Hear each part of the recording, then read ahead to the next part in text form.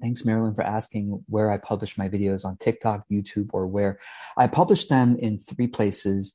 Chiefly, I do Facebook Live videos and Instagram Live videos. I do live videos because it helps me with my perfectionism. If I pre-record videos, I need at least 3 takes, sometimes 10 takes, and I'm still not satisfied. And there's always the danger for me, like, well, I could do one more take. It'll be better at the 11th take. And I could say that forever. So I know myself well enough to say, no. I get 1 take. Constructive living, no matter how I feel, it's the 1 take that's going to get out there. And I'm going to practice not deleting it. I've practiced that so much now. I have so much embarrassing videos out there. You can't even believe it. But I have over 1,000, well over 1,000 videos published on Facebook and YouTube. Probably at least 10% of them are genuinely embarrassing. Like if I got famous, someone would cancel me over some of these videos, kind of thing, right? But it's out there, and if I'm not afraid of death, I'm not afraid of being canceled, socially. So, but yeah. So now I don't thankfully talk about politics, so I'm not going to get canceled in that way. But someone might go, George, what you said, that was cringeworthy. At least 10% of my videos are cringeworthy, and it's still out there. Anyway, that's why I do Facebook Lives, because I know myself, and I need to do that to make sure it still stays up there. You can always delete Facebook Lives, but that's dangerous, right? Because then you're reinforcing self-doubt. And I rebel against self-doubt because I'm like, this ego is really nothing. It's just ego.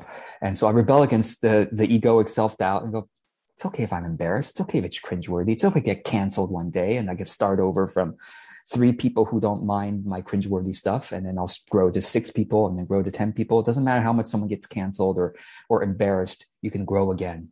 Right. That's the faith that I've kept. And it's true. And it's served me well. And ironically, this video is turning into a cancel culture type video.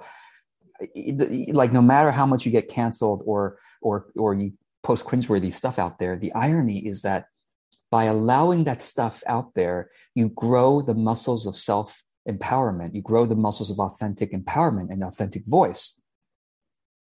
You grow the muscle of being, I can be wherever the fuck I want on the internet. Yes, it's going to piss off or, turn off 10%, 80%, I don't know, however many people.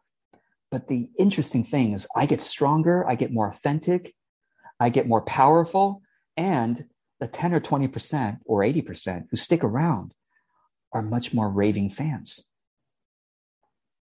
So I've chosen that path. As opposed to the path of always making sure I'm perfect. Oh my God, that video. Oh, I got to edit that part out. My God, that was cringeworthy. Oh, that was embarrassing. I said that, or I said it in that way, or my face was like this. I got to edit that part out.